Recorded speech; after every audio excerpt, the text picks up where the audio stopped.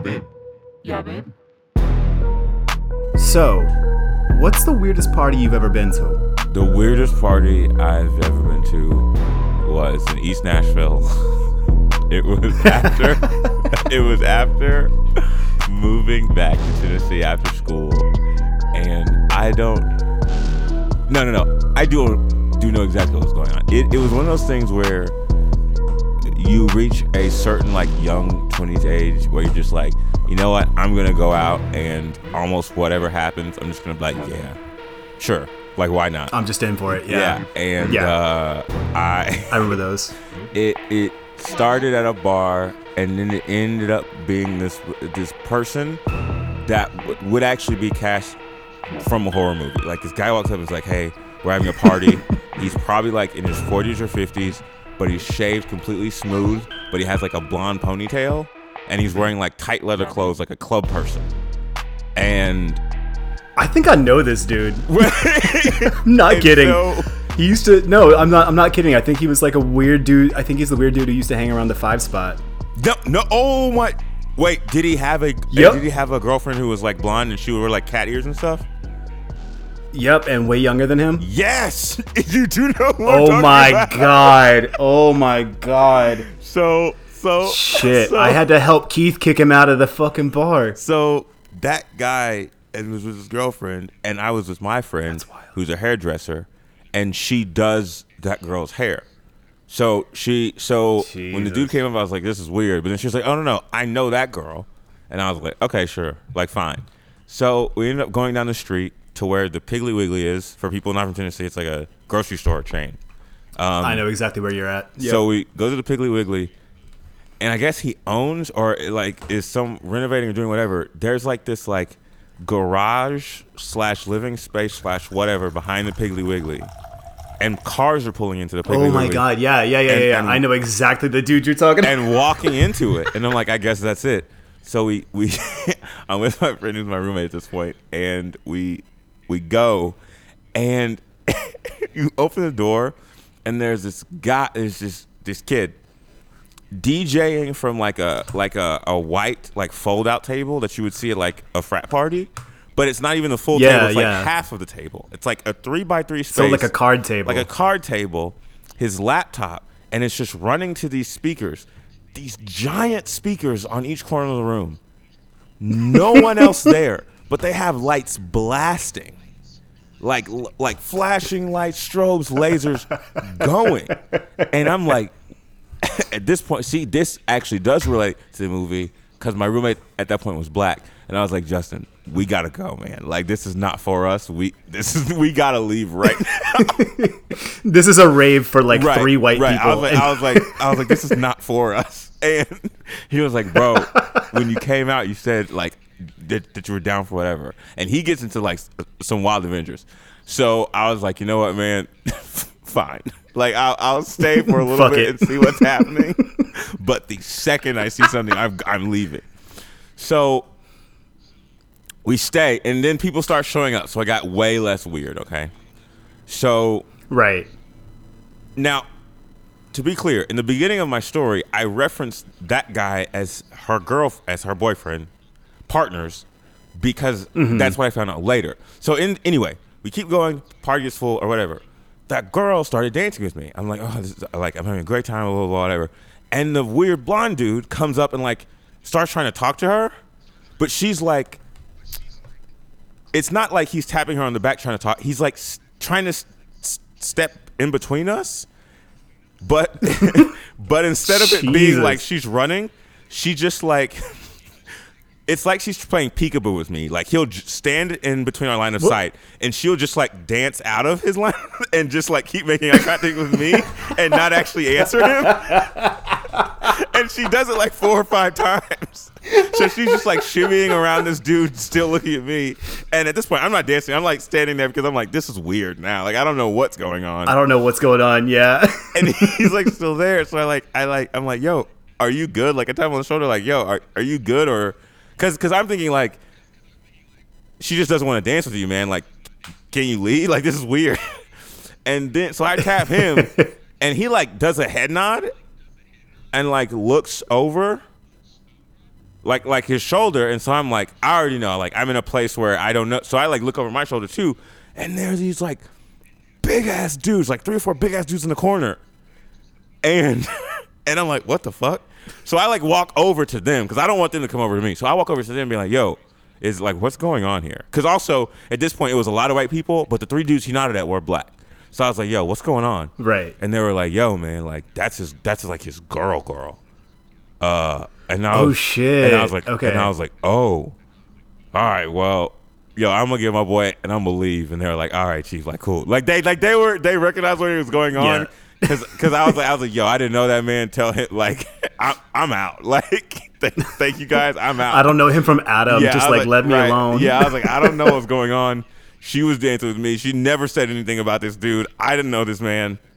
Thanks, but I'm leaving. And at this point, like, I'm walking out to the sunrise. Like, this has happened over. We got there at maybe 1 a.m. At this point, it's like 5 a.m. And I'm just like, what a weird night. So that was probably the weirdest because there were other things that were like happening around, but it was just things that were like, I guess this is what white people are raised to do. That's like what I was thinking the whole time. Was like, I guess this is just like what they do.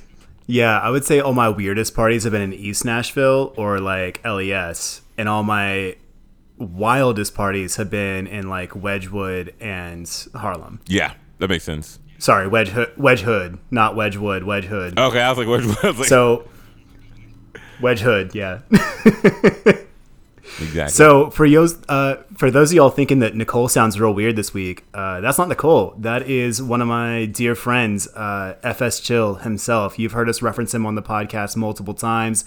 He is a. I'll start with his like smallest credit. He was my drummer for a while. Good times. Good my times. senior year of college. It was great times. Yeah, I could always trust you on the trap set. Always. You and Hailstorm. But yeah, Chill and I are both from Nashville, but also now from other cities. I'd say we're both men of 2 cities, right? Like, oh, for sure. And one weird 5 years in the country. Yeah, a very weird but like formative 5 years. I liked it. I don't regret it at all. Yeah, Love it. No, I regret some parts of it, but not most of it. Right. But yeah, so this week Nicole's got the Rona, so I've got a very, very special guest that I've wanted to have on forever. Yeah, dear friend of over a decade, Mr. FS Chill. Thank you so much. Yeah. So what are we talking about this week? We're talking about Get Out. Yeah, we are. Great film. At long great last. Movie, great experience. Very funny experience. So yeah, very excited. So what's your history with this movie? So we had been in LA for a little bit. And at that point we were living though up in Silver Lake, which is like it's like being gentrified. Oh yeah. At this point. But Silver Lake, yeah, Silver Lake used to be like little writer neighborhood, and now it's right. like. So it's like actually watch the show. If you watch the show, You're the Worst, you'll see like what Silver Lake has become, and it comments so much about like as much as the show's about the characters and how great it is, and like about depression and shit. It's also subtly just attacking the gentrification of Silver Lake. So we lived there first, but when the movie came out, it was so popular that the best place to like get tickets beforehand was at the Crenshaw Theater. Oh hell yes. So, I love that you saw it in Crenshaw. So what like it's funny / like what made it better is that one of the first things we know. Oh, so to also explain to the listeners, my partner, she's white, and yeah. So to make the story make more sense. So one of the first things we did notice moving from Nashville, Tennessee to LA is like, man, like when we're out here. No one looks at us twice. Like no one thinks it's weird. Like you see plenty of like mixed race couples, partnerships, everything here. Yeah, not so much in Nashville. God, I do not miss being in a mixed race couple in Nashville. I did it a couple times, and Jesus fuck. Right, like people will just like stare at you, and it's not always like malicious, but they will stare. Yeah, and even like me being half brown, it was still like, oh no, he's white, and that's a brown girl. And I'm like, God damn it. Right. So here that had gone right. So of course I booked the tickets, not thinking about it. So when we walked into the Crenshaw Theater to see Get Out, and we got into the theater, and it was all black people. Yeah, because you're in Crenshaw. You're in Kendrick's home. It was so funny for me because they all did her, and I was like, "Oh, I'm so sorry." But no, she's a very good sport. Like it was funny because she was like, "No, I get why this is happening," and I was like, "Okay, cool. Well, you know." But yeah. So we saw it in the theater there. It was a great time. It was a great experience. I love that. And, yeah, I saw it. It was great. I saw it right down the block from the Empire State Building at the 34th Street AMC. Like the week it came out. I think it was within a couple days of it coming out because I had been waiting for this movie, right? Right. And I was with my ex, who was very, very white. You know, blonde hair, long blonde hair, blue eyes, all that shit, right? Okay. And I was not presenting as such. And again, it was the same experience. Going to the theater, everybody's brown and black, right? Like it's all right. POC. And so we walk into the movie theater, and she's the one getting side. It's the same experience. Like she's the one getting side-eyed, and everybody's looking at me like, "Yo, what?" Right, exactly. That's the you brought thing. a, it's like you brought a white girl to this movie. Exactly. It was like the flip of what it normally is in like daily life, where you're going and people are like looking at you. It's like I walked into Crenshaw, and like people were just like people did the look, and then immediately did like the look back and like, does he know? What does he know? Do you know? Does he know what he's getting into? Right. It's like, does he know what he's? Did you do this on purpose? Right. Is this an educational thing? Is this like a Make-A-Wish? Right. Is this what you wanted to have? Is this what you wanted before you left us? Or is it a sorority girl doing charity? Like, right. Like, what's happening? Did she know? Oh, yeah. That would. That would be a wild way to break up with someone. Like if you were dating a white person and you took them to see that movie and you're like, yeah, I gotta get out. yes, I gotta get out. All right, I guess let's dive into the meat of this. So similar format to what we usually do here, but gonna be a little bit different because when Nicole's away, I get to do whatever the fuck I want with the format. Nice. So what I'm gonna do, we're gonna start off normal. I'm gonna go ahead and tell you who made the damn thing, who did all of this stuff, and run you through the basics of it. But then instead of doing like the normal plot analysis, I think we're going to do a little, I'm going to use a $3 word here, exegesis, where we're going to kind of do the plot and the analysis at the same time. Discuss what's relevant. We'll discuss the plot in order, but bring up the relevant points as we go, right? And then we'll end with a little bit of like deeper analysis on those themes, like things we really want to dig into, right? Perfect. Sound good? All right, Perfect. Let's go. So, Get Out was released in 2017 from, at the time, untested director of feature-length films, Jordan Peele. He wrote the script during the first Obama term. He also directed this, obviously. This was such a breakout success that they were immediately like, is there going to be sequels? He got Us to come out 2 years later. He's got Nope coming out next month. Or next week. It's very close.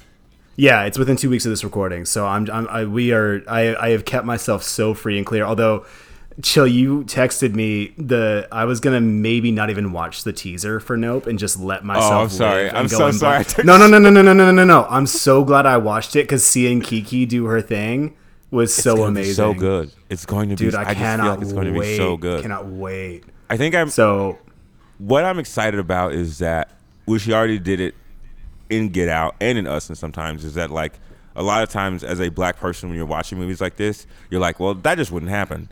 So with a movie called Nope, I'm so excited to see all of the clever ways that he gets these people into these situations where exactly what we feel like as black people, we'd be like, I'd never do that.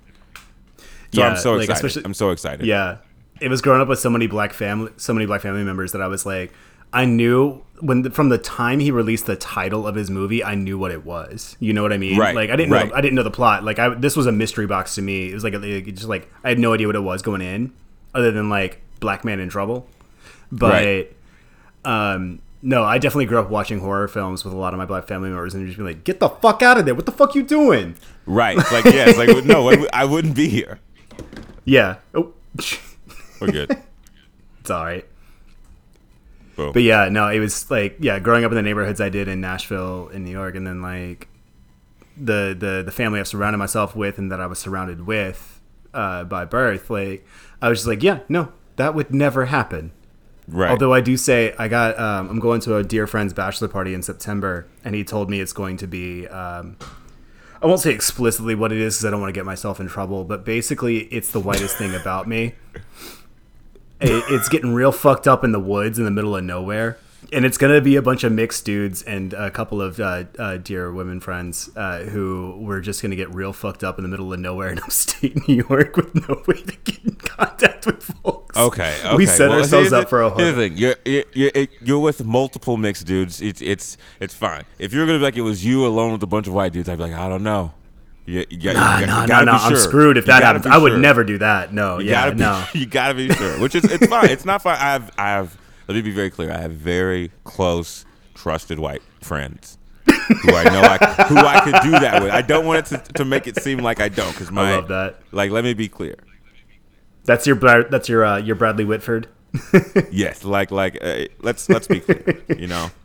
No. I would have voted for Jimmy Carter for a second term if they'd allowed me. Right. Yeah. I was about to say the other one, but I was like, no. I would never let that come out of my mouth. So.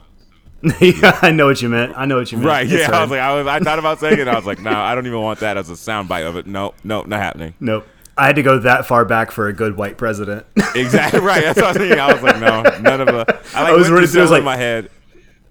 Name we don't speak. Killed all my family. Killed a bunch of my family. And right. I was like going Epstein, backwards through my head, and I was killed a bunch of our queer family and ignored all of that. Oh my god. Exactly. Yeah. You gotta go to the 70s. I don't have anyone to say. Oh my god. All right, so where were we? Off the rails already. But yeah, Jordan Peele named this movie after, so I said he wrote it during the first Obama term. It had a much darker ending when it was first written. We'll talk about that later. Oh, I'm excited. Yeah, but he wrote it during the first Obama term, and he was like, no one wants to watch this movie. It's all optimistic, it was such an optimistic period. It's like, we got a black president finally. Who fucking cares? And like Jordan Peele's playing Obama on television all the time. Right, on Key and Peele. Exactly, on Key and Peele. And having Key be his anger translator, which is one of the best sketches they did. That and the roll call. Which I'm sure you remember from growing up in similar neighborhoods that I did in Nashville, of like having the sub come in and not know how to pronounce the white kids' names, but knowing how to pronounce every other ethnicity. Right, exactly. Juan Julio, Lakeisha, Sarai, Aaron. Yeah. So anyway. So yeah, Jordan Peele was still working on Key and Peele, or it had just ended when he was doing this a little bit earlier, and then it gets to the orange gas bag is president, and it finally starts getting produced, and he's like, okay, I've got to change a bunch of shit about this script. Hence the I would have voted for Obama a third term if they'd let me line. Right. But yeah, Jason Blum picks this up, and he's like, I've got to have this guy on. And we love Jason Blum here at Horror Babes. He produces a lot of bullshit, but he produces a lot of great shit. We've covered so many Blumhouse films. Yeah. So this was it wasn't the breakout role, but it was the let's make it big role for one Daniel Kaluuya, who plays Chris Washington, our protagonist. He's so amazing in this. He'd previously been in one of my favorite Black Mirror episodes, 15 Million Merits. Mm-hmm. And he was about to be in Black Panther when this came out. Or had just... I think it was the same year, wasn't it? I think they were the same year. Yeah, it was either the same year, or just the next year. Because I want to say Black Panther was 2018, like early. But it was around the same time. But anyway, yeah. So it was a big time for him, and I love him as an actor. He's so good in everything I see him in. He's been great. He was great in, like you said, Merits. This, him and Lakeith again, great in Judas and the Black Messiah. Yep. Oh, that's right. Shit. Yeah, that's a really good one. Right? Amazing. He plays Fred Hampton, right? Right. Yeah. So good. Yeah. We have one of my favorite nepotism babies, and of girls fame, Allison Williams as Rose Armitage, the girlfriend of who is her dad's Brian Williams, like NBC's really? Brian Williams. Yeah, the one who lied about being on a helicopter being shot down in Iraq. Yeah. I had no idea. That's her daddy. That is wild. See, here's the thing. Yeah. And I know I shouldn't have a person famous who loves news anchor. TV and film, but sometimes someone does like their first role so well, and it sticks with you, so you always see them as that. So like even going into this movie, as soon as they showed her face, I thought of her as Marnie from Girls, and I was like, oh, she's gonna hurt you, man. Like I didn't even know what the movie like was. She's gonna hurt you, man. She's gonna hurt you, man. She's got a face that breaks hearts. Right. It's so funny. Jordan Peele said one of the reasons he cast her is he looks like the girl you'd have a crush on at summer camp, and I cannot disagree. That makes sense. I get that. Like she's got that. Anyway, she reminds me the gal from Lake Bell from Wet Hot American Summer. Okay. Yeah. I see the sequel. Yeah, and I love Lake Bell. Everything she shows up in is amazing. Or like Alexandra Daddario. They all have that same like big eyes. Right. Like approachable, but like too cool for you. Like too casually cool for you. You know what I mean? Yes. They've got that, I know exactly what you mean. Weird white girl power. All right. We have the amazing, I adore this actress, Catherine Keener, as the mom, Missy Armitage. Oh, she was so good. And possibly, she might be the person I hate most in this movie. She's up there. I see why.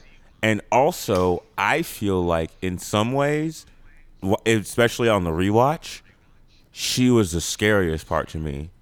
That's what I mean. And we'll talk about it as it's going. She terrifies me. Because there are parts where like even the other members of her family were acknowledging what was going on. And she always has this like smug, comfortable, like I've already called the police on you smile. That's the word. It was like smug and comfortability. It was like a comfortable, like I've already called the cops.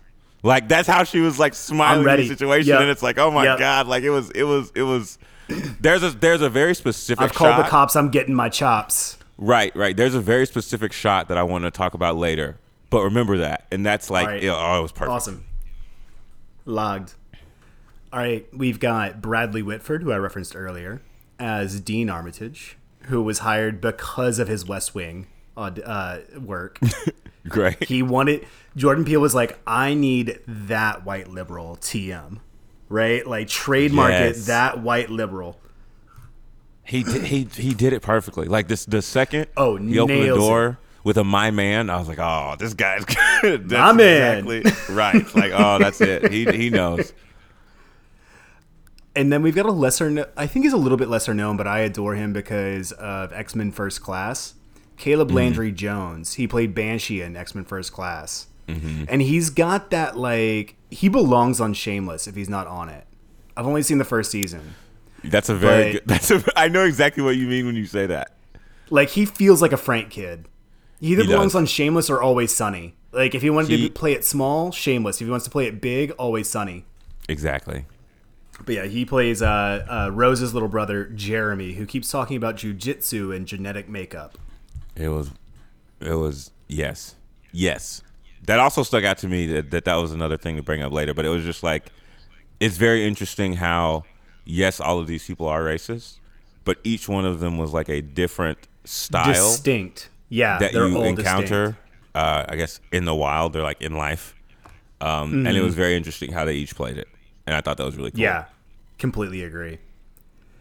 We have the stunning Betty Gabriel as Georgina, the housemaid, I guess. Housekeeper. Yeah, they don't. That's the thing. They definitely refer to her husband as like the groundskeeper, but they never really refer to her as like a specific job. Yeah, she's kind of like the jack of all trades of the house. She makes dinners, Right. She cleans house. I've learned this from Nicole working for very, very rich people. There's a thing called a house manager. A house manager? What? I learned this in the last couple of years, that someone can be like, really rich folks will hire someone to manage the whole household. So like they'll do the books. They will also like take care of the kids, but they'll also like hire people to take care of the kids and to clean and to cook and to take care of the grounds and to come do this and that and the other, right? Oh, I'm broke. I didn't know anything about this. This is how I know. I had no, no idea. I've learned this in the last 4 years. Yeah. She told me that, and I was like, repeat that, house manager. Like, I know a house manager from restaurant work. What do you mean? Right, that's the thing. Is like, yeah, how do you? That's wild. You got two parents and 4 kids. What needs managing? Right. Yeah. Exactly. That's the person who knows all the little bits and crannies. Like, right. Yeah. That's wild. We've got the amazing, can't say enough good things about this actor, Lakeith Stanfield, who we have talked about on this podcast before as Andre King. He's got a couple names in the movie because he's, was it Andre Henderson? Or Hayworth. Andre Hayworth. Hayworth. And he's Logan King Right. as his white Sona. Oh. God, yeah. We talked about him not too long ago when we talked about Boots Riley's debut feature, Sorry to Bother You. And we're going to talk about him. We've got an episode slated for the near future talking about Atlanta with the Teddy Perkins episode. So, that'll be good. Spoilers. That's a scary episode, though. It's actually it really, is. It's scary. It is. It's a scary episode. It terrifies me, but no spoilers other than we're going to do that in the near future. And I just remembered because in my mind I was like, why was he? And I just remembered that he wants that piano. That's a great he's episode. trying to buy the piano. Yep, He wants the piano. That's such a good episode. God, and it's so related to this movie. But anyway, yeah.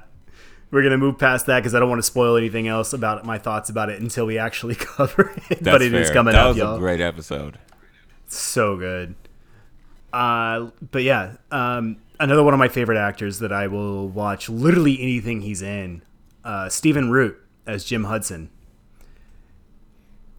True. And finally, and definitely not least, even though he wasn't invited to the Oscars when this movie was nominated for multiple of them, it's one of like 6 horror movies ever nominated for an Oscar, and one of our supporting leads was not even invited to the Oscars. If you say Lil Rel, what? They didn't invite him? It took Jimmy fucking Kimmel to get him invited, and I hate Jimmy Kimmel, but like bless him for that he got Lil Rel to the Oscars. Because he was hosting that year. So good. Yeah, Kimmel was hosting, and they didn't. Like, he's on screen more than Lakeith. And he is such a crucial part of the plot, and he's one of the best parts of the movie. He's one of the best parts of the movie. He's the audience surrogate. There are several times where like it was perfect because, of course, as like the comedic support, what he's saying is coming off as a joke. But there were several times where he actually does say exactly what's happening beat for beat, and no one cares. Yup. And he's like, this is what's going on. We're going to talk about that detective scene. So great. Damn. But yeah, he plays Chris's best friend, Rod Williams, TSA. TSA. Don't forget the TSA. Basically, Rod Williams, get it TSA. done. They get it done. I love that now whenever he goes to security, TSA agents want to take photos with him. That's funny. That's awesome. That's fucking fire. I love it. Some fun little cameos in here, though. Key had to make an appearance. So Keegan-Michael Key is in this movie. You know where? Whoa. Okay, hold on. Yep. He's in the movie? I'm trying to, like, because the only time they include other people, there's the weird show-off party. But the only other person Flash. I saw... He's a Flash. You can barely see him, but he is there. Okay, so is he in that party? No, because that's what I was thinking. I was like, the only other person in the party, there was an Asian man at the party that I saw. Yes, who is not an actor, but is actually Ken Marino's father-in-law. Wow, really? Yeah. That's funny. So Ken Marino and Jordan Peele, dear friends. Ken Marino's another fucking comedy powerhouse. If you don't know him, you should watch Party Down and just enjoy everything he does from there. But yeah, so the Hiroki is his father, is played by Ken Marino's father-in-law, because he lives in Birmingham, and they shot this in Mobile. That's funny. He's not one of the detectives that she brings in to hear Lil Rel. No, that would have been great, but it would have been distracting. He's only present in a photo. Oh, where? He is one of the transplants. He's the NCAA prospect. So when Chris is going through all of Rose's ex's photos, you see Keegan-Michael Key with her. That's funny. That's funny. And the other amazing cameo is the most Sam Raimi thing I've ever fucking heard. Jordan Peele plays the deer they hit. Wait, what? He did the VFX. He did the VFX for the Okay, I was like, wait, what? Yep. That's funny. That's funny. Yeah, the sound you hear when the deer dies, that's Jordan Peele. Isn't that the most Sam Raimi thing? Yeah, that's good. That's good. It would have been it would have been the most Tom Green thing if he'd been in a deer suit when he got hit by the car. Exactly. Exactly. That's funny. So one thing we're going to talk about, and I'm definitely going to mention this person again, Michael Abels was our composer here. This is his first feature film. He's a jazz legend. He's the best. But he had never done a feature film until this. He is the best. But he ended up doing, as a composer, him doing everything that he's doing and the style that he's doing it, getting the recognition that he's doing it with the precision and the care and the craft that he does it, I cannot say how cool he is to me. He's amazing. He's so cool. Amazing. He's so cool. His career is 5 years old in film, and it's just like, wow, I've seen everything he's done, and also I've loved everything he's done. Right. Because he's Jordan's go-to now. He's his ride or die. And I would say Us is what cemented that. When he did that composition of 5 on it, I was like, yep, this man knows music. This man knows music. It's so good. Our cinematographer, can't say enough good about this cinematography, was none other than Toby Oliver, who we, again, have talked about in this podcast before. You would know him from our Happy Death Day episode. Okay. He's a Jason Blum guy. Blum just keeps him in the stable, and he's like, all right, go make a movie. Get out to pasture, little buddy. And then our editor, because again, the editing in this movie is fantastic. Another Blum guy who just sits in the wings until Jason Blum says, all right, it's time for you to come out. Go to the cave. Is Gregory Plotkin, because he does all the Paranormal Activities. He did Get Out. He did Happy Death Day, Game Night, which is also Jason Blum. Come Play and Hellfest, which I believe are also both Blumhouse. But yeah, he's just the guy that Jason Blum trots out when he's like, all right, we got a new director, let's go. It's good to have someone like that, though. You really do. You gotta have your wheelhouse. Exactly. So yeah, as I mentioned earlier, this movie was shot in Mobile, Alabama, even though they are living in New York. And yeah, Lakeith is supposed to be a Brooklyn kid from back home. They all grew up together in New York. That's the rough story. This movie put Jordan Peele on the map as the first, I want to say, black director to ever make over $100 million at the box office. Wow, really? Oh, because that would have been before Black Panther. Okay, yes, that makes sense. Yep, it would have been before Ryan Coogler. Yeah, it would have been before. Well, and I 12 Years a Slave is the one that I'm wondering about, but I know he's on like a short list, and I think he was the first. Okay. But the only other person that would even come to mind would be perhaps Ava DuVernay, but I do not know when her stuff. I would say Ava DuVernay or also other cameo. Did you recognize who the detective was? Wait, I was sitting there thinking like, what's her face? I know her face. Yeah, it's a very like black TV. She was Maxine in Living Single, which I only knew because I would try to sneak and watch it. No, she fucking was. Yes. Oh my god. And I was too young, but my mom would be like, "Get out," and I'd be trying to watch it with her. So there's like 4 years between us. I definitely watched Living Single growing up, and I'm sitting there. I remember sitting in the theater being like really entertained and like really mostly paying attention to Lil Rel, but being like, I know that bitch. Yeah, Maxine. She's Maxine in Living Single. Damn, that's exactly right. Oh my god. Shit. Yeah.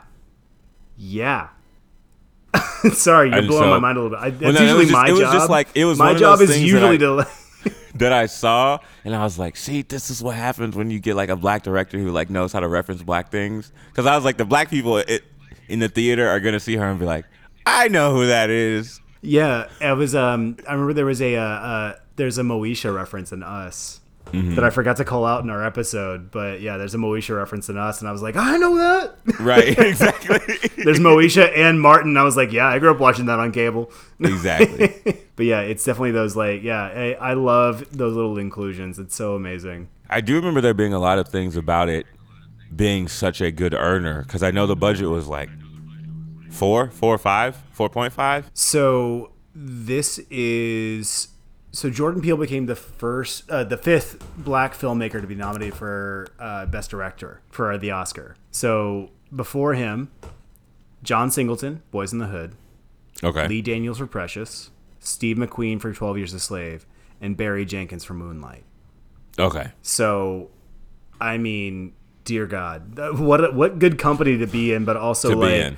how is Spike Lee not on that list? That's a good point.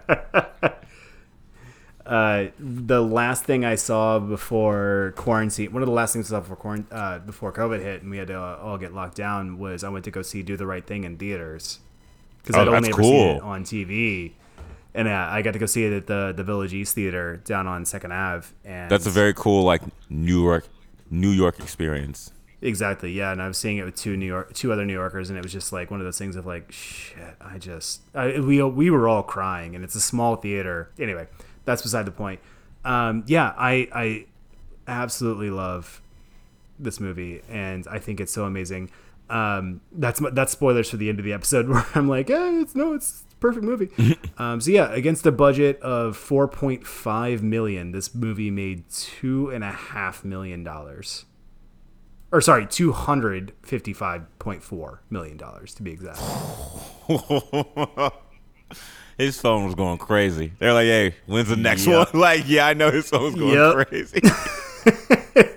Yeah, it's a 104-minute runtime. It was dropped at Sundance in January 2017. It came out February of 2017 in the wide release. Yeah, it was a week after my birthday, and I went straight there. I was in that theater, as you said you were too, and it's amazing. So why don't we go ahead and finally jump into this plot and discussion? Since I'm in. we're 45 minutes in. All right. So we open on Lakeith Stanfield in the suburbs. What was your note here? It was perfect. You sent me all these notes last night. Okay, so Right away, I'm Yeah, gonna go ahead, quote go you. ahead. I'm gonna Go quote ahead. you. Right away, the genius of having Lakeith be like, you know how they do motherfuckers out here, and makes the choice to walk the other way and turn his So- back. Exactly. So what I thought was so great about that on the second watch is because as a black person walking through that nice of a neighborhood, normally what you would be trying to do is I am trying to be seen as much as possible. I don't have my hands in my pockets. I'm walking so people think I'm supposed to be there. And so I was Yep. like, how would you then have someone be kidnapped like that? And I was like, no, that's perfect. Have him get followed, and then he understand, oh, wait, if there's a white person in this car following me, this could get weird, and something could happen. And if something happens and the cops get called, it's on me now. So now I just actually have to get away. So let me not look at this person. Let me turn around. Let me look like I'm trying to mind my business as much as possible. And that's how he gets taken. And I was like, oh, that was genius. That was Yeah. genius. And we later find out that that's Logan Right. doing that he's just like, he's that dick. He grabs Or it. sorry, Jeremy. I keep wanting to call him Yeah. Logan for some reason, but Jeremy. Jeremy. Yeah. Which I also Yeah. thought was But a he just good, like he grabs him around the neck with that lacrosse pole that we see later, and just Right. throws him in the back of his Camaro, and it's let's go. and leaves, which I thought was a clever kind of hint later when he's talking to the guy through the TV, and he's like, you Yeah. know, you got pretty lucky that they chose her to get you, because apparently her brother's methods are not as not nearly as nice. you got the sexy one, not the beating one. Right. So then we cut, and we get Redbone by Childish Gambino. It was a One of perfect the- way to start. that track just fills you with soul. There's no other way to put it. Like, it just puts the soul in you. Exactly. It was perfect. So we meet Chris Washington. He is black. He's in his little loft apartment in Brooklyn, and he's packing, but he's being really reticent about it. He's looking through his photos. He's checking his camera, checking his lenses, all of that. And then we meet Allison Williams, Rose, and she is white. That's HWITE. It is great, and there's something that I noticed that I wanted to see if you noticed that happened. It pretty much immediately as this is happening. So we have Childish Gambino playing. It's saying "Stay woke." He's getting ready. He looks very nervous. It's doing the it's setting the scene, painting around his apartment. But if you look right before it does the final apartment pan and shows her face, when it pans and comes back, it's a photo of one of his photos is what we assume that he's blown up on the wall, and it's a small child. But because it's a black and white photo, I can't tell if this is an actual, like, if this is just a light-skinned person or if this is a white person. But it is a little white girl wearing what appears to be a black mask, and it looks really scary. But you don't notice because and then it immediately shows his girlfriend's face, and I was like, oh, I wonder if they did that on purpose. Oh, it had to be. It had to be. Like, I saw that was something I noticed too when I was watching this this time through. I was like, wait a second. I actually ran it back at that point because I was looking at the same thing. I was like, is that baby in a mask? Yeah, I was like, I think that little white girl is wearing a mask. Yeah, because the baby looks really white. Like, right. You can see my microphone. Like, she's like right, that. And like it caught my attention because I was like, all the other kids in his photos were black. We're like clearly black. Yeah. And like, yeah. Not just clearly like dark skin like he is. Like right. Daniel Kaluuya is a very dark skinned man. Like right. Exactly. Which does matter later in the film. That is, yes. It's a point. Like even, Jordan Peele addresses the colorism here. Right. Anyhow, so he's packing. Yeah, so he's packing up. He's clearly nervous. He does not want to talk about his bullshit. He doesn't want to talk about his own shit. And they have the conversation. Yo, does your family know that I'm black? This conversation. Yeah. It is so, and it's a real one. Like, it's so it's real. Not it's a very real conversation. I've had that conversation, and it is. Here's what's twofold about it, which I think is always interesting, and which I think they both played really well. Is that there is the like, oh, I kind of understand of like, oh, that's nice that you didn't think it was a reason, that you didn't think it was something that should have been brought up, but that's not the reality. Yeah. So like, the other side of it is like, no, you need to tell them. Like, I don't want to show up with them not knowing and it be something bad. And like, personal story, that a situation that I had like that was like magnified much worse, was I was talking to this girl and she was like, no, you should come over and hang out because my parents are like gone. My parents are supposed to be gone. Right. And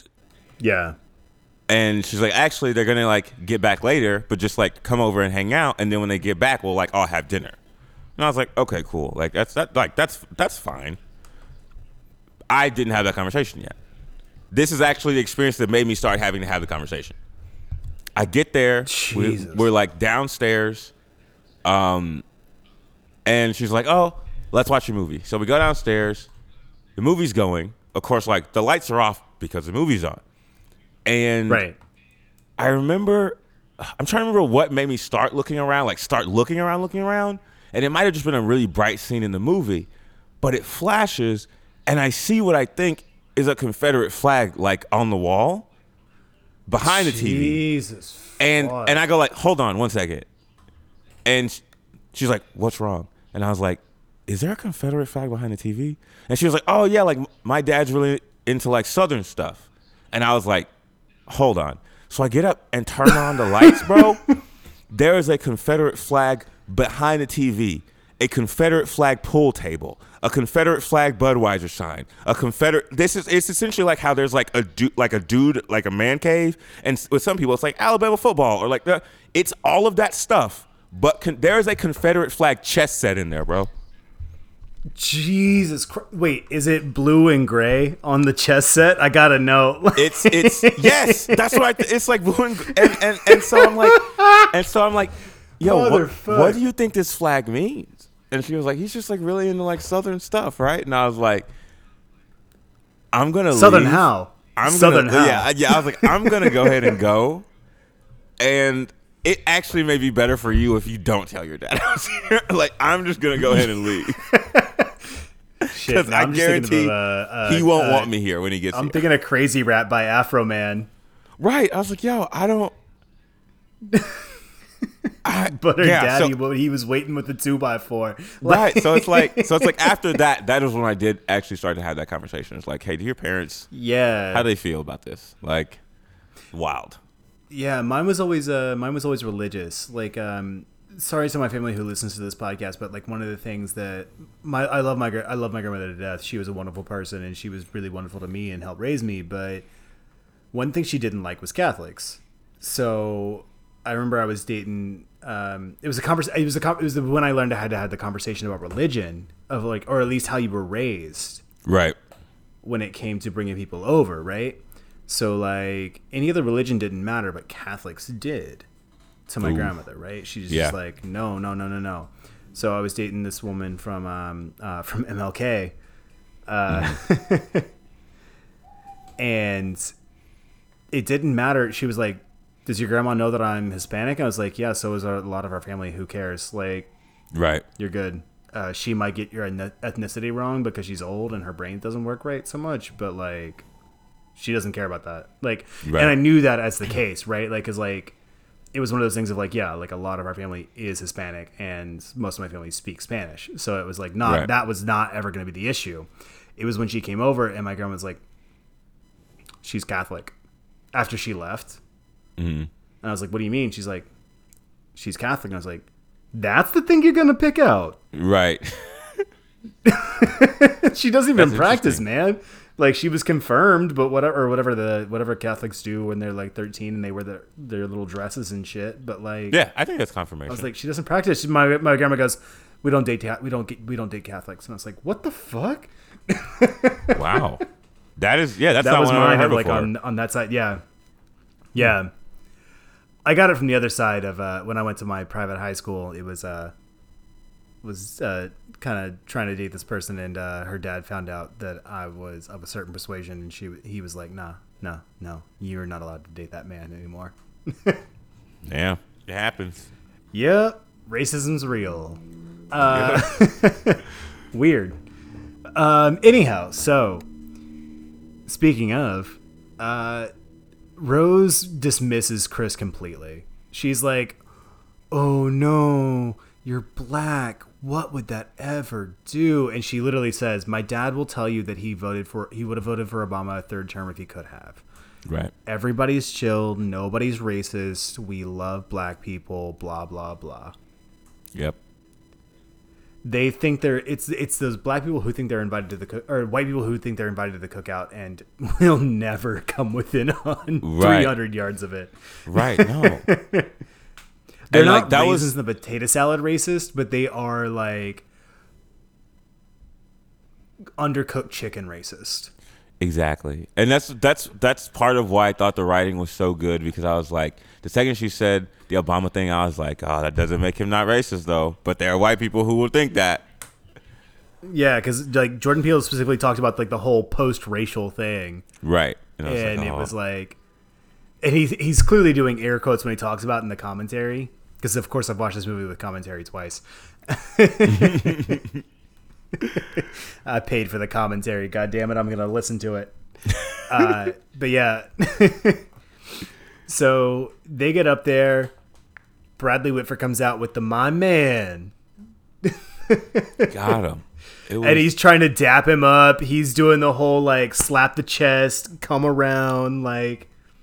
Same thing I would do with my homies, but it feels so performative. Like, right, it's like he wants you to know extra that you're welcome, and that's fine. He's the kind of guy who wears a dashiki on Juneteenth. Right, that's the thing. Is like that's why I thought he did that so well, because I've been in that situation too, where you meet like a white father or like a Hispanic father or something like that, and they like go the extra mile to be like, I don't hate you because you're black, and it's like, Yeah. thank you, but also Thank you. but it's like, I saw your son just walk in here and you didn't hit him with a my man, so like I see other people coming here and you hit none of them with a my man.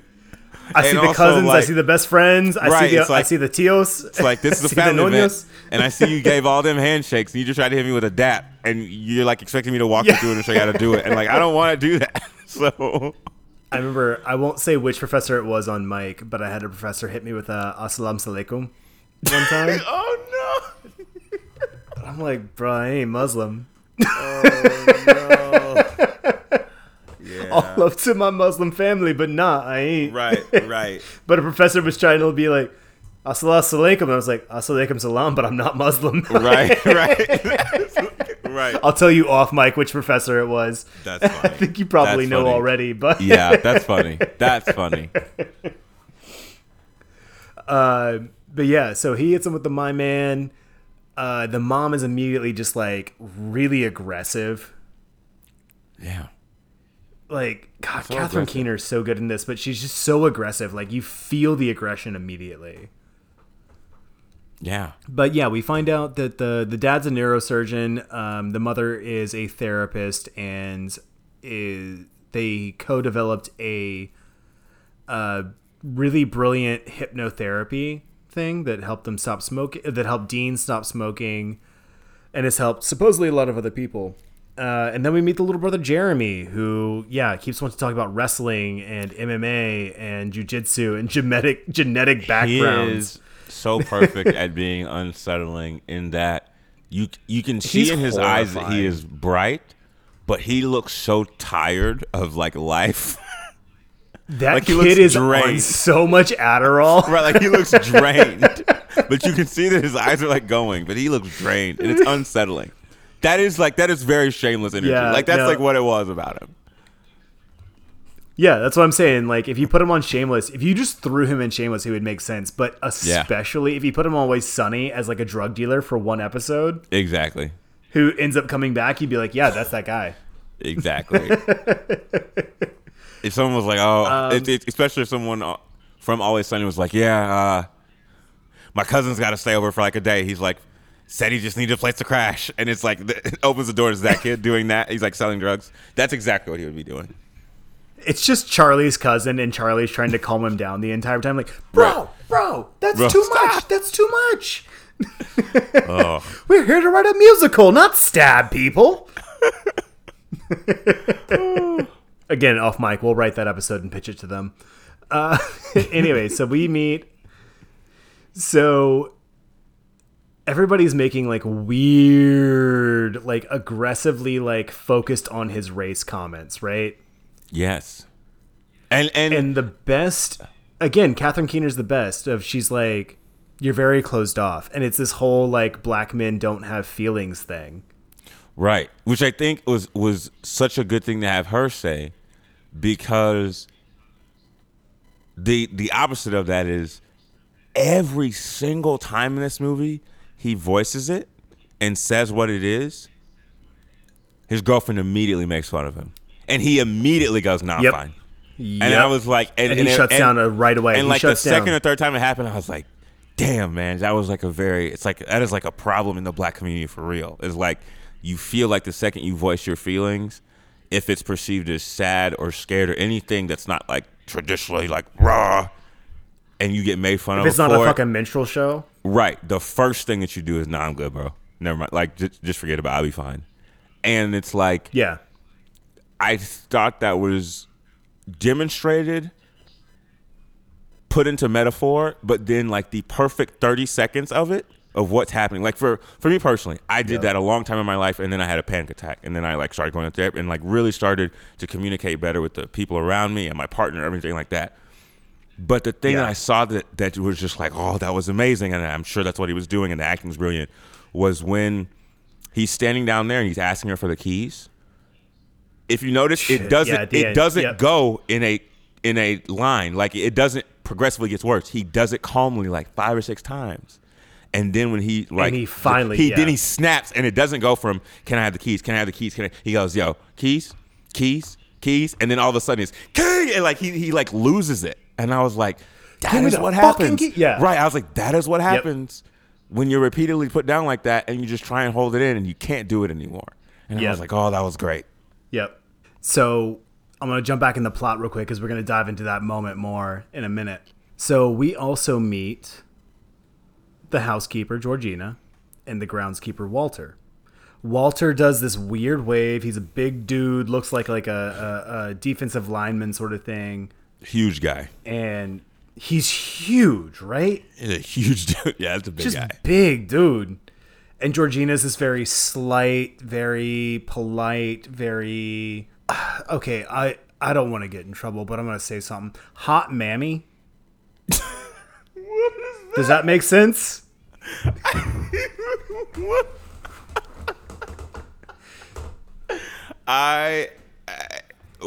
Let me Google that term because I don't know. I understand what you're saying, and I get exactly what you mean. I think, and I just want to make sure because she's clearly like it's clearly the mammy stereotype.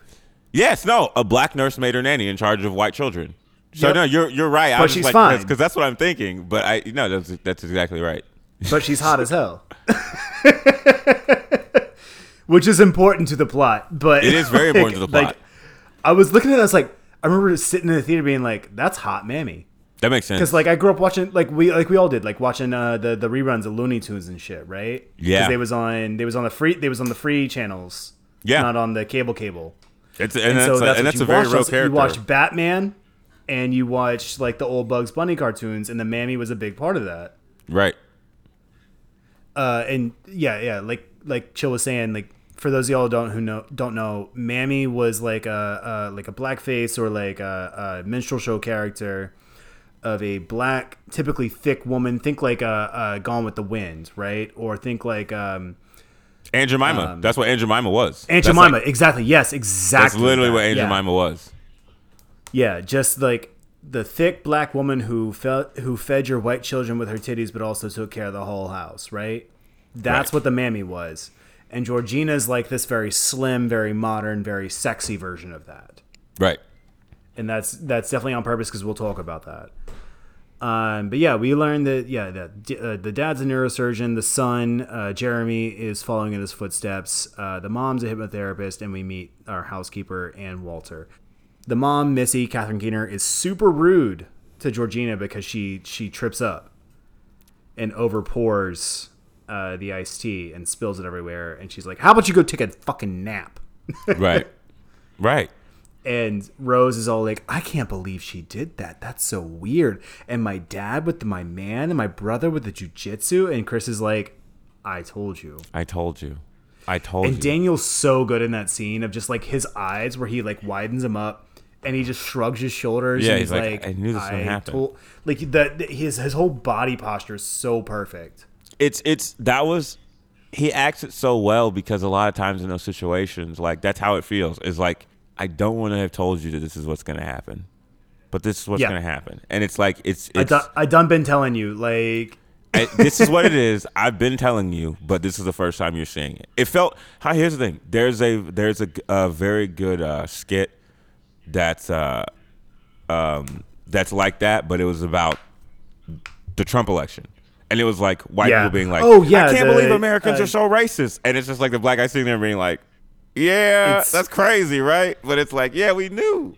It was we're not on his side for a lot of things, but for this, yes, Chappelle.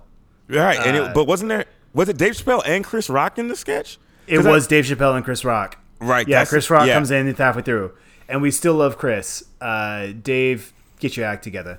Yeah, he's wildin'. Dave's wildin'. Yeah, trans folks are folks. Shut the fuck up. Exactly. But anyhow, yeah, no, it's exactly that of like, it's that same thing of like, I was sitting there, like I went to work the next day. So at the time I was working at this women focused, or I'll say women presenting focused clothing store. That's a major corporation that I was working for at the time. And when I went in the next day, I went to work and most of the women I worked with were white. The 30% of which I worked with that were not, and myself were all sitting there. All the white women are crying when Trump got elected, right? And I walk in knowing what it's going to be. Deadass. I walked in at 7 a.m. I had an opening shift. I got drunk during the election results, praying, even though I was not a fan of Hillary. And as anybody who listens to this podcast for more than 2 seconds knows, I am far, far left. But I voted for her because Jesus Christ, not that dude. Right. But I also knew it's going to be that dude. Right. Because I've lived all over the country and I know it's going to be that dude. So I go in the next day, and yeah, it was the same thing. All the black and brown women and myself are sitting there going, and all the white men are crying. And I understand that, like that's a legitimate reaction. That is a it's the first time they're having to deal with it, and I get that. Yeah, it was their first time. It's their first time having to deal with it, and that's everybody exactly else the way who he had played dealt it. with it. Right, Yep. and that's why he played it. Is that like she was saying all these things like, I can't believe my dad did that. I can't believe this is just coming out of nowhere. And Chris was like, it's not coming out of nowhere. It's always been there. Right, exactly. And you just haven't had to see it yet. And she has multiple times, but spoilers. Right, she has. She's just another reason she's amazing. She's so good at this part. And I've got a specific scene I'm going to shout out later about that. But, all right, so moving on. Chris is like, all right, this is fucked. But they find out that the party, Chris finds out and Rose pretends she finds out that their annual, like, bocce ball and bingo and let's show off our black friends party is the next day. Right. So we see absolute... Oh, sorry. I missed something. So there's a huge scene here that I completely forgot to mention. Chris can't sleep. He wants to go smoke. Rose has already told him, don't smoke around my parents. She also throws his cigarette out the window, which I'm like... He says, you just wasted $1. And she goes, that was $1 you chose to spend. And as a smoker, fuck off. That's funny. Look. Here's what it comes down to. I know where to get my less than legal cigarettes in New York. Okay. Many of them are within walking distance of my apartment, even with my crutches. Do not fucking touch my smokes. Addiction is a disease. I was because as dedicated listeners will know, I was in the hospital for a week with a broken leg, and I'm still dealing with it almost 2 weeks out. But my one respite is going outside. My only way to get outside is to go have a cigarette. Like, I'm stuck inside all the time because I can't walk around everywhere. Fuck you, don't fucking touch my smokes. That was the one thing I missed in the hospital. Like, everything else, I was like, coffee, whatever. I'll have like a little cup maybe in the day. But, okay, I love coffee, but like, I'm not, like, I didn't get the headaches or whatever. Alcohol, great, fine. Didn't even think about it until someone mentioned it. And I was like, yeah, it's fine. I chewed off the inside of my fucking cheeks waiting to get a smoke. It was the first thing I did. It was the first thing I did when I got back home. So fuck you and you telling me not to smoke. Like, and when she grabs it out his mouth and throws it out the window, I was like, oh, you best not. Like, do not. That and also it's a bodily autonomy thing, right? Like, don't touch my shit.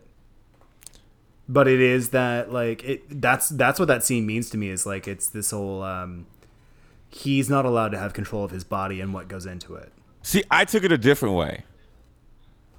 I took it as, especially when, because she throws it out then, like you said, he goes outside to do it because she was like, don't do it around my parents. The mom makes fun of it. The dad's trying to do it. And I took it as, now that we know what's happening, they're trying to preserve his body. Yeah, you did text me that. That's right. They're trying to preserve his body because they don't want to be using someone who smokes. Shit, yeah. Because then once I started looking at things through that frame of like, they're treating him like cattle essentially, right? So then that also reframed for me. It's chattel, not even cattle. It's chattel. So that also reframed for me, and that happens right after she throws a cigarette out when they get pulled over, and she quote unquote stands up for him, and she's like, no, you don't have to give your ID, which in that situation would be that's nice. Like, That's white savior, but it's good white savior. Right. This person just used their position in society to stand up for me and say I don't have to do that. And then it also realized and struck me as, but also now that means there is no record of him being there. If that cop had taken his ID and scanned it, it would have said that the last place he went before he missing was in that neighborhood on the way to her home. And I think that's what she it would have did been not upstate want. New York someplace. Like it would have been like Terrytown or some shit. Yeah. Right. And she didn't want that. Yep. She wants him off the grid. Right. And it's like, oh, that's sinister. It's sinister. That's fucked. It's sinister. Sinister. That's a good word for it. So yeah, Chris goes out to smoke. He comes back in and Missy's all like, that's my fucking kid, man.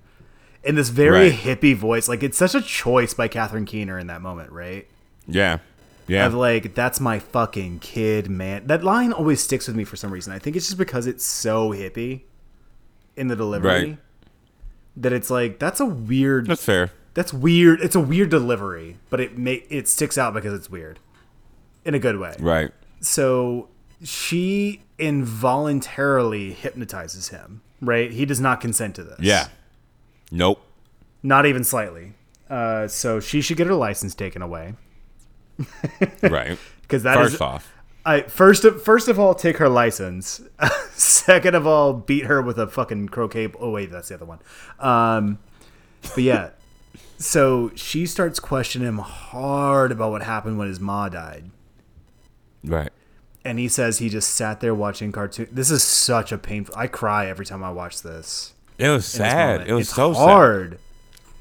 Because you're thinking about like an 8-year-old, right? Like a baby. He doesn't know. He doesn't know better.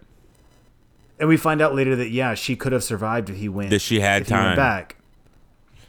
But, Yeah. But you're 8 years old. You're just watching your cartoons, waiting for your ma to come home. You look down. You see something that... You see a pile of clothes and broken bones that looks like your ma. Right. You shut down. Exactly. And then... Like, yeah, go ahead. then when you find out later that she had time, that's the exact kind of thing that you wouldn't tell anyone else ever. Exactly. You would never say that. You would just sit with that forever. You would never want to talk about that with anyone else. No, I would never mention that again, even in therapy. And I believe in therapy. I'm all for going to see therapists. I am on medication. I am looking for a therapist. Hit me up. I'll give you my number. Hit us in the Horror Babes DM. Right. Right. Do you take my insurance? Oh, no. Fidelis Essentials. Let's go. Exactly. But no, like I was reminded because I again around the same age I had a really fucking horrifying accident happen at my house. So my mom was trying to change the shower curtains, and my mother's 5'2" on a good day, you know. Okay. Shout out, Ma. I love you. What's up? I know you listen. So we didn't have a stepladder. So she's on the side of the tub trying to change the shower liner. And the folks who lived in the house before us had a vanity mirror. So my mom, and it was dry as hell. Like no one had showered recently in it, so it was dry. But she slips and falls backwards and puts her entire right arm through every single bulb on the vanity mirror. I am 9 years old. It is 9 p.m. and I've got class in the morning. This is like a Wednesday night, right? Right. And it's 1999. There are no cell phones in the house. There's a landline. And the only phone number I know 3 phone numbers. 2 of my friends from school and my grandparents, right? That's solid. That's solid. Yeah. So I'm like, well, I can't call Jeff or Richie. Right. That can't help right now. Yeah, Jeffrey and Richie not gonna help. They are also 9 years old. Right. They're at home. They also live 1 block and 2 blocks away, so I could probably get them faster just by running to their house. Just by going to their home. Yeah. But my grandparents are like 20 minutes away. And I'm like, okay. There's like blood and shit. She's got glass in her arm. She's like, Christopher, go call somebody. Right. That's funny though. So imagine but like she's having like something also, like that happen to you, and then you look at your 9-year-old and say, "Go get someone," and they come back with another 9-year-old. Like, how funny would that have been? Like, instead of they come back with another 9-year-old, and you're like, "What the heck?" and we've just written a Key and Peele sketch. Right. They come with another 9-year-old, and then they don't know what to do, so they come out with the third 9-year-old. And then it's just 3 9-year-olds in a trench coat being like, we can fix this. It's just hijinks. That would have been funny. While my mother bleeds out. But yeah, no, like there was blood all over the bathroom, and I'm just staring, and I remember sitting there, and my mom's telling me, go get the phone, go get the phone, go get the phone, go get the phone. Right. And she's yelling at me, and like she's being aggressive, but like in an appropriate way. Of like, yo, there is a lot of glass in my arm, and I'm bleeding. Please go get the phone. Please go get the phone. Right, yeah. Which was downstairs. Because there was no phone upstairs, so I had to go to the kitchen downstairs. So I had to make this whole trek, but I'm just staring at my mom bleeding, and so I completely understood the scene. Even though like my mom's alive to this day, may she live forever. Like that's my bestie. Right. We're mad close, and we were on the phone for 2 hours twice over the last 4 days. As it should be. As it should be. But yeah, so I'm just sitting there watching her bleed, and I fully understand the scene. It breaks my heart every time because I'm like, I did the same thing. And if my mom had died, and again, Mom, I'm so glad you're alive and I love you so much. But if she had died, I would feel the same type of way. I would never tell anybody that. You would have to institutionalize me and drug me to get that out of me. To talk to someone, yeah. And I've talked to a lot of therapists about a lot of horrible shit that's happened to me, but god damn, I can't imagine if my mom had died and I had not gone and grabbed that phone. Right. And you would blame yourself because you froze. I still do. Like I have guilt because of it, because I did freeze. And so that's where I'm saying I understand. It's like I froze. I'm just sitting there being like, I was just here to hold light bulbs and hand them to you, and you fell and you are hurt and there is blood everywhere. What? Right. It's weird. It is. Yeah. It is. It makes me. I can't remember what it's from, but I was watching this thing, and it was talking about just like influence and things like that. And one of the things that the guy said is that a lot of times people try and use fear as a motivator. Like, you don't want to do this, so I do this. And he was like, but what you don't understand is when you really scare someone, real fear is a paralytic. Mm-hmm. Like when you're really afraid of something, you freeze. Yeah. And the more I thought about fight or that, flight's I was like, bullshit. Oh, that's good. It's frozen. Yeah. I won't fight. I won't flee. I will just freeze. Yeah. It's wild. Yeah, for sure. Anyway, so back to the plot. This has been Topher's Therapy Corner with Chill. Exegesis. It's flowing. It's all flowing. Exegesis right now, because I need to excise these demons from my body. So he wakes up the next morning being like, no, that's not real. He's so confused, but this is the first time we see the sunken place. Right. We find out later it's called the sunken place. So he just thinks it was a dream, and he's like, blah, blah, blah. But then Walter, our groundskeeper, is like, no, you were in there a long time with Miss Missy. Yep. Doing his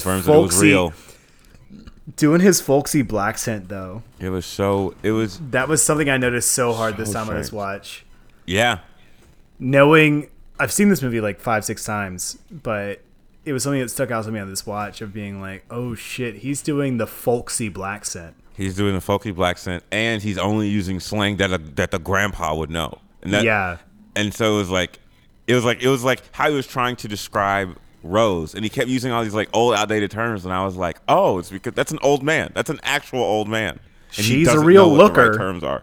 Yeah. Yeah. I was like, oh, and that's an actual old man in there. So that it was perfect. Even though he looks 35. Right.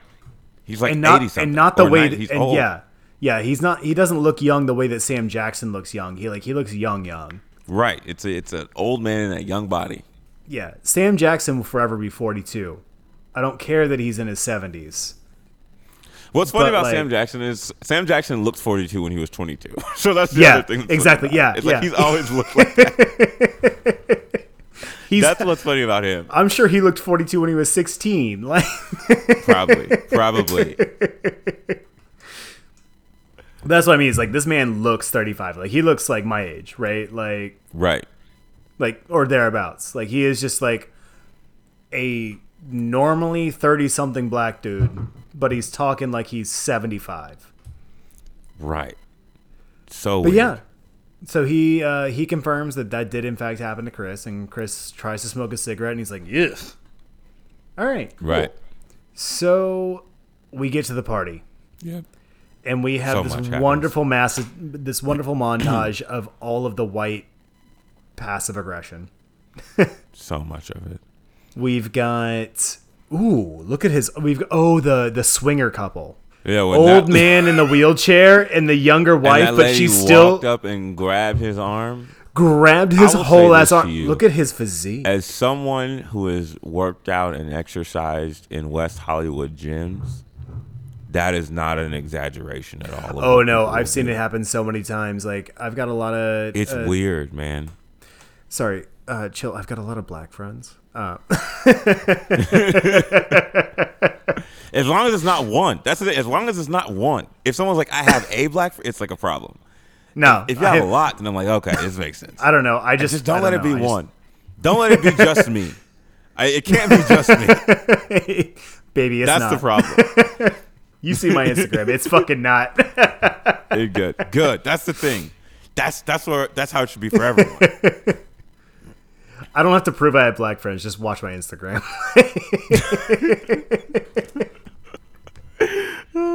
I'm gonna cut all of that.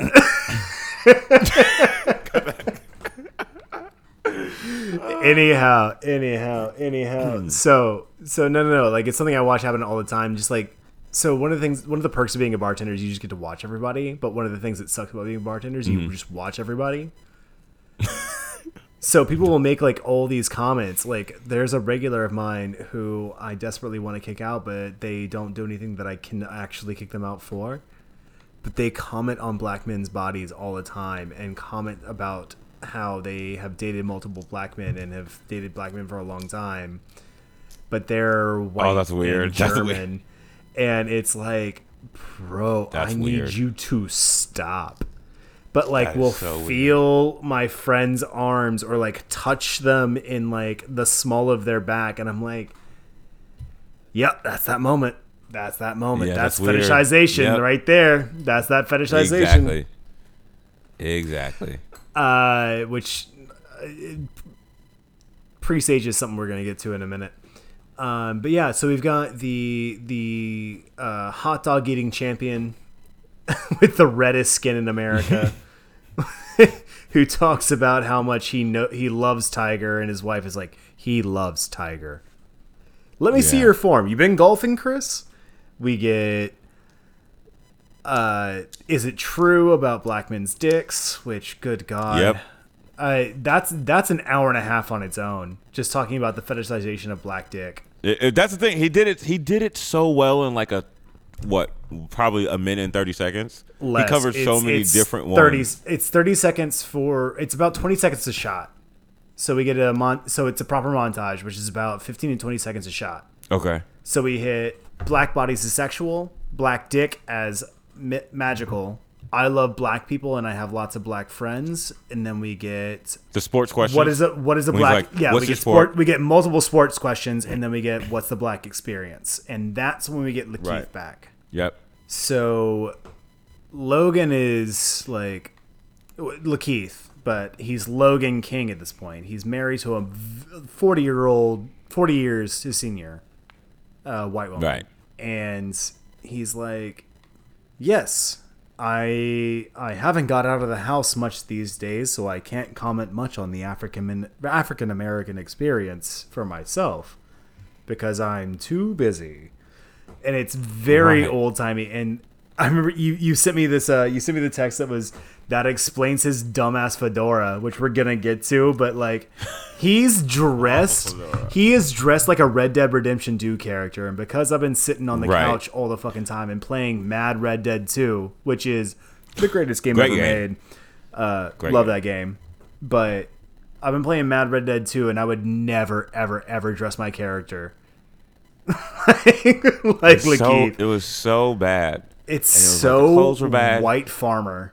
But like 1871. It was the worst. It was. I think that's what it was like. So clearly white. It was like the outfit was so bad. The things you were saying made no sense. But then what got me was when He was like, all right. And he went for the fist bump, and he just grabbed his whole hand. Yep. Like he had never seen a fist bump before in his life. He just grabbed his whole hand, and I was like, oh, no, that's creepy. Like, that would freak me out if someone did that to me. I'd be like, no, that guy, there's something off. It's either a power move or that guy is not right. No, I remember because I remember watching that movie and going, "Oh fuck, that happened to me." It was because one of my older white uncles who is in his 90s now, but would have been in his like late 70s, early 80s when this happened. I went to go dap him up, and he did the exact same thing. Oh really? Deadass, like old white dude from Alabama, one of my great uncles. Grabbed your whole hand. He grabbed my whole ass hand and shook it because I wasn't thinking. I wasn't thinking, and I went to dap him up. Right. But yeah, no, he's a white dude from Birmingham, and he just was he looked at it like he was confused and just grabbed it and like moved it like I was. He moved it like I was a fucking stick shift. I felt like a fucking Renault 5.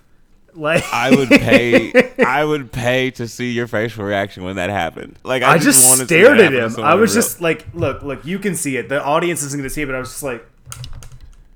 Yeah, it's like, what? Why would you do that? That's so funny. I had to tap my own hand to make sure it was real. Right. It's like, what? Why would you? Yeah. What makes you? That's what's so funny. It's like, if I hold my hand out like that, just naturally, it seems like you would naturally either like bump it or tap it, not grab the whole thing. Yeah, it's not That's a stick so shift. weird. It's a dap. Right. It's like, don't grab the whole hand. That's wild. At least grab it by the wrist and like flip me. If you're gonna grab it, Right. like do something aggressive. Don't do something weird. Yeah, that's so weird. Shaking it is so much weirder than like doing like some Brazilian jiu-jitsu to it. Right. I'll stand by exactly. that. That's my hill. That's my hill I die on. Is like if you're gonna grab my hand when I go to dap you up, like at least flip me. Do something. Like not that. Not Don't shake it because I'm just shake it though. I'll never feel comfort again. Yeah, that's so weird. So yeah, Logan is weird, and Chris is like, all right, look, what the fuck is going on? Like that dude's fucking weird. And so he brings him. He's like, what's the African American experience like for you, Logan? And he says all that shit, but Chris is like, he's already talked to Rod, and he tries to sneak a sneaky pick for him. Right. But oops, the flash is on. Which I also thought was a really clever black thing of like, I have, because I like taking photos in low light, because I actually care about how photos turn out, I don't keep flash on my phone. But dear God. But dear God, how look like me or darker, you got to have your flash on. No, you don't, because you know how to use light. Hey, man, let me tell you what. Kodak was not thinking about me.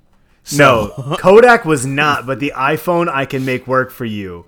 So here's the thing, but okay. Yeah, no. All of my black friends give me shit when I have the flash off, and I'm like, look at these sit still for 3 seconds, and I will take the best photo of you. Okay. It's just that it's sitting still. If someone answered me with that and like knew, then I'd be like, okay, cool. Because that's the thing. Usually, if a white person taking the picture, they don't have the flash on, and you're like, no.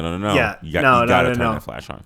That was a learning curve that I had with my partner. She's a photographer, so she was like, no, just trust me. But I was like, I don't know. But no, they're good. So you're right. Like they can come out well. But yeah, it's just knowing how light works. But it's funny that Chris forgets in this moment because he is a photographer. So it's either that he has the flash on because he's taking a photo of a black person, or it's a moment of him being stupid. Right. Oh, and I don't know which it is. He's used to having his flash on. Because and because all of his friends are black. Rose is the only white person. All of his friends are black, so he's used to having his flash on. Because Lil Rel is also dark, and we see his other friends. We see his photos. It's all dark skinned folks, not light skinned folks. And the only the only lighter skinned, and I wouldn't call him light skinned, but I would say lighter skinned is Lakeith. Right. Because Andre Hayworth was somebody they knew from Brooklyn who grew up there and is like a Brooklyn kid. What the fuck is he doing in the suburbs? Right. And what the fuck is he doing in a linen jacket and fedora? Right. Why does he look like a farmer from 1894? Exactly. So he puts the flash on, and so Andre / Logan freaks out and yells the title of the movie. Get out! Get out! Get out! Right. So everybody's like, oh, he had a seizure. He's okay. He comes back in with this very, like, I'm wearing a collared shirt and you can't see it except Chill can. But he's, like, Right. doing the, I'm so sorry, tugging on his collar, fists fully balled around that lapel, being like, I am so sorry for my actions. Thank you all for being so responsive. Chris, I am sorry that I reacted so poorly to you.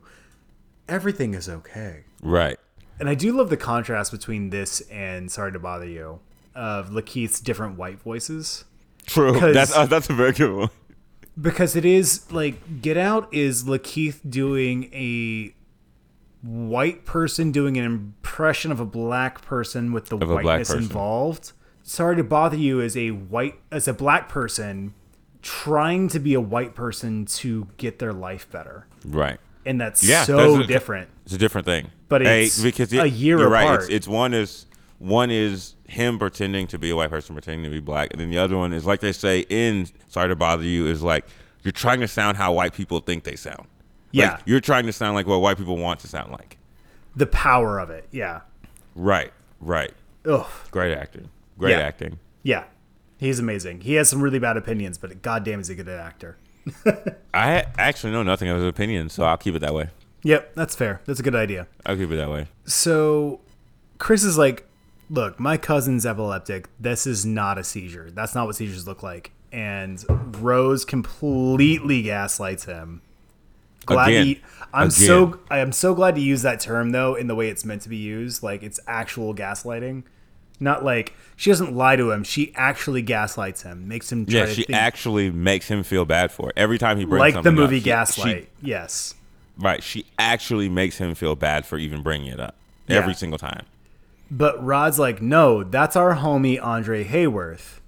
He's a Brooklyn dude. The fuck is he doing in Westchester dressed like a farmer from 1894? Right. So none of that makes sense. Yeah, I know a lot of Brooklyn dudes, and none of them dress like that. No Brooklyn original dresses like that. How about that? Mm-hmm. Some dudes who moved to Williamsburg in 2003 to follow LCD Sound System, even though LCD Sound System never leaves Brooklyn. Even to go to other boroughs, they don't leave Brooklyn. Right. They came there being like, yeah, I'm an LCD head guy. Like, yeah. And they dress like that, and they drink raw milk. That's the dudes in Brooklyn. They moved from Nebraska to Brooklyn. Wait, I'm sorry, this may be a dumb question, and I don't. What is raw milk? That seems like a very white thing. What is raw milk? See, I don't know what it is. So I think it's unpasteurized, right? Isn't that illegal? I think so. I mean, I've seen the what's it? Schitt's Creek episode about it. Right. That's what that just made me think about. I was like, is that actually illegal? And that's funny. But all it is to me is like, I've seen Brooklyn Nine-Nine and I've seen Schitt's Creek, so I assume that it's just nasty tasting milk. You will not catch my lactose intolerant ass drinking it. That's what I was saying. I was like, I don't drink milk, so I don't know what raw milk is, but that sounds worse. We're going to get to that, too. There's some milk we're going to talk about. Anyhow, so, yeah, after the seizure, he's like, blah, blah, blah, goes home with his Liza Minnelli-looking wife. Right. And Chris is like, what the fuck, let's leave.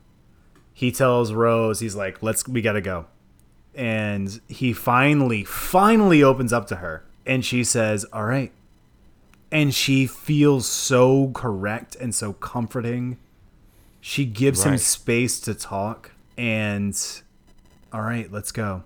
So they go upstairs. His phone's been unplugged before. He accidentally looks at Georgina in her underwear, admiring herself. All this shit has happened. All these things have happened. He accidentally accuses Georgina of unplugging his phone. Uses the word snitch, and she goes, snitch? Right. That was another thing that stuck out. She didn't understand any of the young things that he was saying. She didn't understand any of his lingo. Weird. Almost like she's a grandma. Almost like she's a grandma. So they're trying to leave. Rose can't find the keys. Chris can't find the keys. And the whole family is trying to stop them from leaving. And Logan's got his lacrosse stick. And I really, really hate this is a pet peeve of mine that a game invented by and perfected by indigenous folks has become associated with douchebag white boys. Yeah. Because lacrosse is an indigenous game, and I know that's what Jordan Peele was doing when he did this moment. That it's a white boy stealing from indigenous cultures. Right. But fuck, it makes me so mad. Every time I think about lacrosse, I'm like, lacrosse and crew, I'm like, wow, what white sports? And then I go, no, fuck you, dude. Those are fucking indigenous sports. Those are indigenous things, right? Those are literally the land that was stolen from them that we live on. Like, Exactly. I live in Manhattan. Like, Yeah. It bums me out. Anyhow, so Logan knocks him out with the lacrosse stick. He wakes up, has a whole chill you video game, BioShock, right? That's what this moment is. Yes. It's BioShock. Feels right? like it. Yeah. Yeah, pretty much. Like that, and because BioShock is a critique of Ayn Rand, and I hope she rots in hell, and I hope I'm not positioned in the same quarter of hell that she is. That's Because fair. I'm going. I know I'm going, but like I hope that we don't share a cell, you know? It'd be a lot. It'd be And a if lot we to listen do, she's going to have to be in solitary. I'll find my shiv in hell.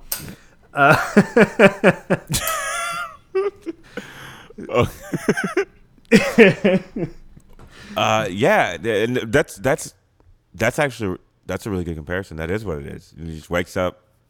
Hey, we're about to explain to you exactly what's happening. Yeah, it's full exposition. But yeah, he finds out that Granddad was working on this formula to put brains in other bodies. His son, Dean, Bradley Whitford, perfects it as a neurosurgeon and marries the woman who knows how to knock people out with a little... Oh, I wish I had... Hold up. I got this. I'm going to do a little... Give us the sound design. I'm going to do a little Foley.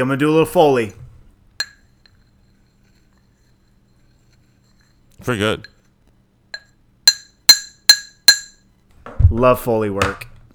Give me a job. Exactly. That was a battery and That's a glass. why Georgina froze. I think that's why Georgina froze. Yeah, I think it was the glass on the glass. It sounded like it. She clinked it Yep. without meaning to, and Yep. Georgina froze, and she got mad at her for it.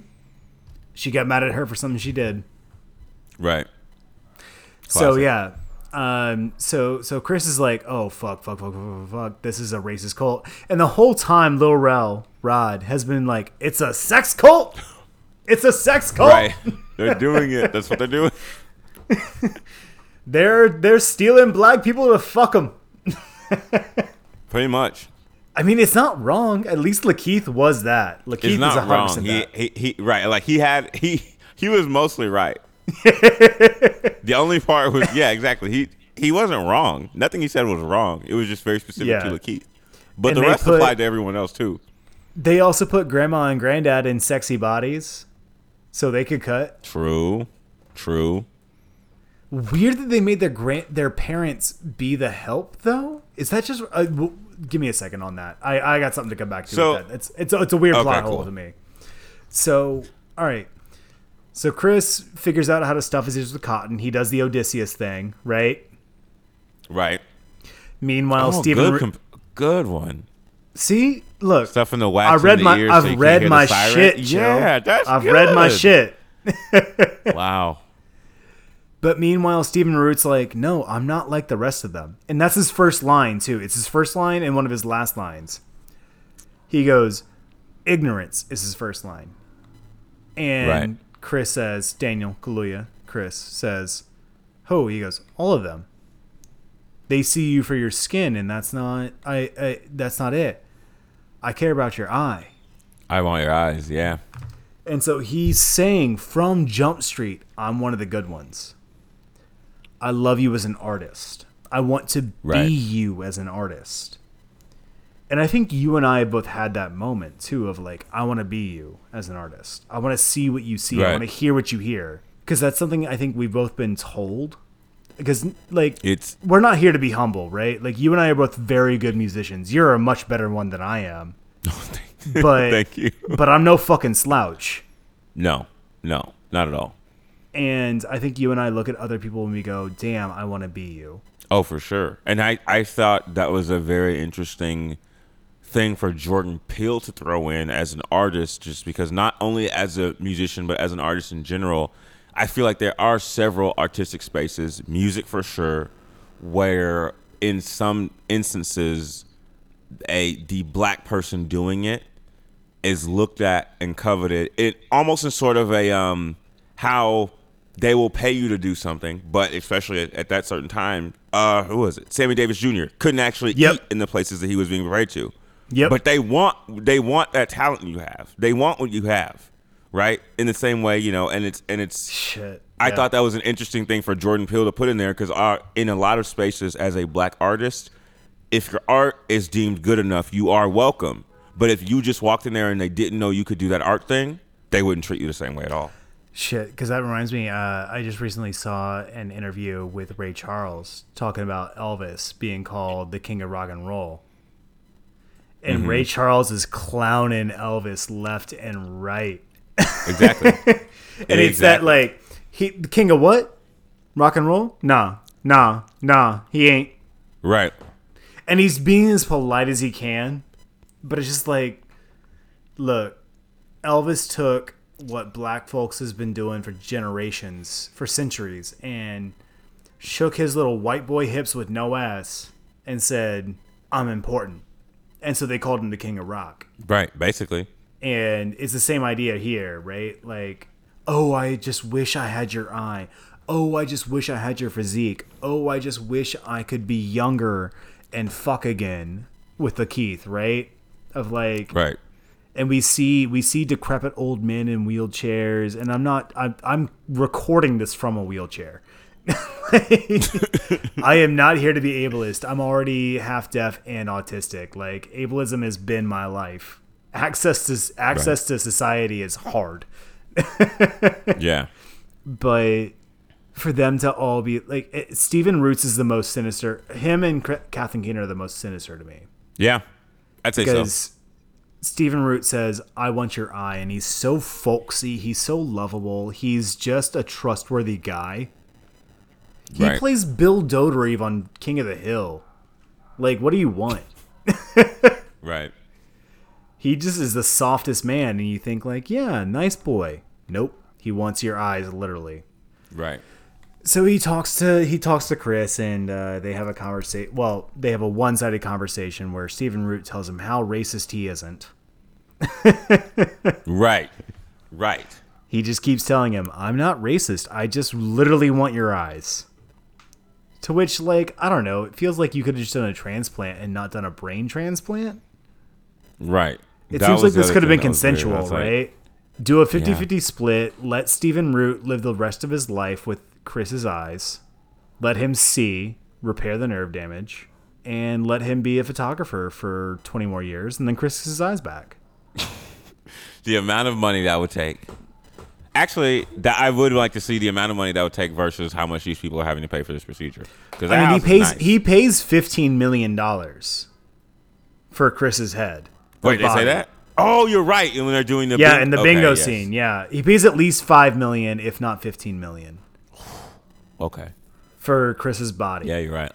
Which is like, I don't know, like, just take his eyes, get an ocular surgeon.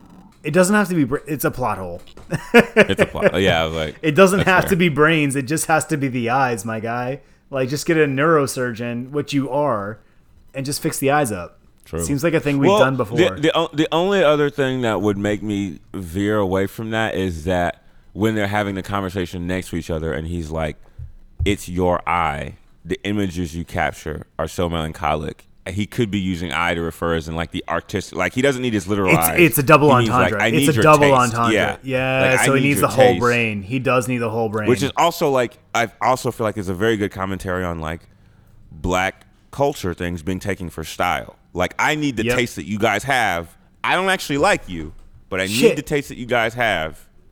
You just unlocked something. So a friend of mine was a teacher in Metro Nashville Public Schools for a while, and one of the things she taught in her English classes was "My Adidas" by Run DMC. So all the black kids a great song, but all the black kids understood what "My Adidas" was about because they talk about having no laces. And because they had the reason they had no laces is because they were in prison. Now, Run DMC was not in prison. I've met Daryl McDaniels. Jesus Christ, he's way bigger than you think he is. Dude. Oh, really? I've met him, and I was so scared to talk to him because I've been a fan of his since I was 4 years old. Right. I could barely form words. That'd be a lot. He's like, "Where are you from?" I go, "Harlem." He goes, "Yeah, me too. I was born in Harlem Hospital, right on 129." He's like, "I know." That's funny. That's funny. He's like, "Yeah, I grew up on right around 136th Street on Lenox." I was like, I know. I've been by your house." I've been there before. That's funny. Hey everyone, Topher here at the end of part 1 of our 2-parter on Get Out. Chill and I went in for over 3 hours talking about this movie, and we probably could have done another 15 or more. This movie deserves it.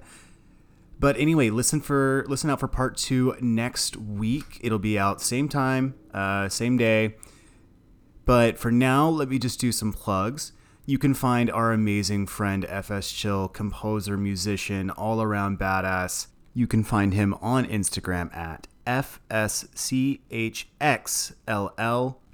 You can also find Chill's music anywhere you listen to music, but I would definitely recommend buying it. It's amazing. It's so great. I've heard all of it from demo to fully produced track. You will not be disappointed. You can find us in the same places as always. We are on Twitter at HorrorBabesPod. We are on Instagram at HorrorBabesPodcast. We have a little website, HorrorBabesPodcast.com. If you love what you're hearing, please do pop over to iTunes and give us a rating and review. It really helps us as a smaller podcast. And also, always, word of mouth. Tell a friend about us. We have gotten so many great listeners that we have no idea who they are just because our friends told somebody else who told somebody else who told somebody else. It's amazing, and we love building our little Horror Babes community. In that spirit, you can always DM us on Instagram or Twitter with recommendations, with requests, etc. We love getting them. We love hearing about it. We want to hear what you want to hear, and we want to talk about what you want to talk about. So, until next week with part 2 of Get Out, bye, babes.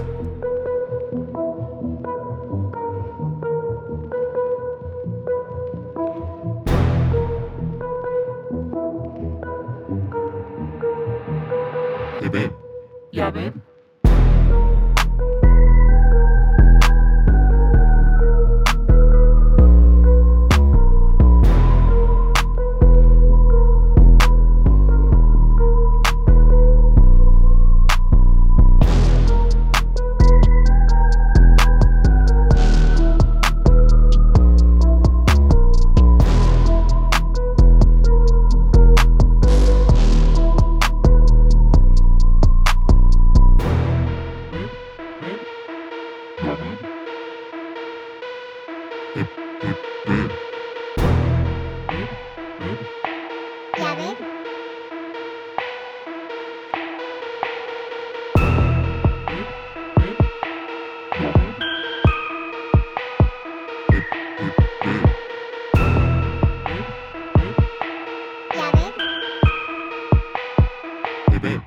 Yeah, babe.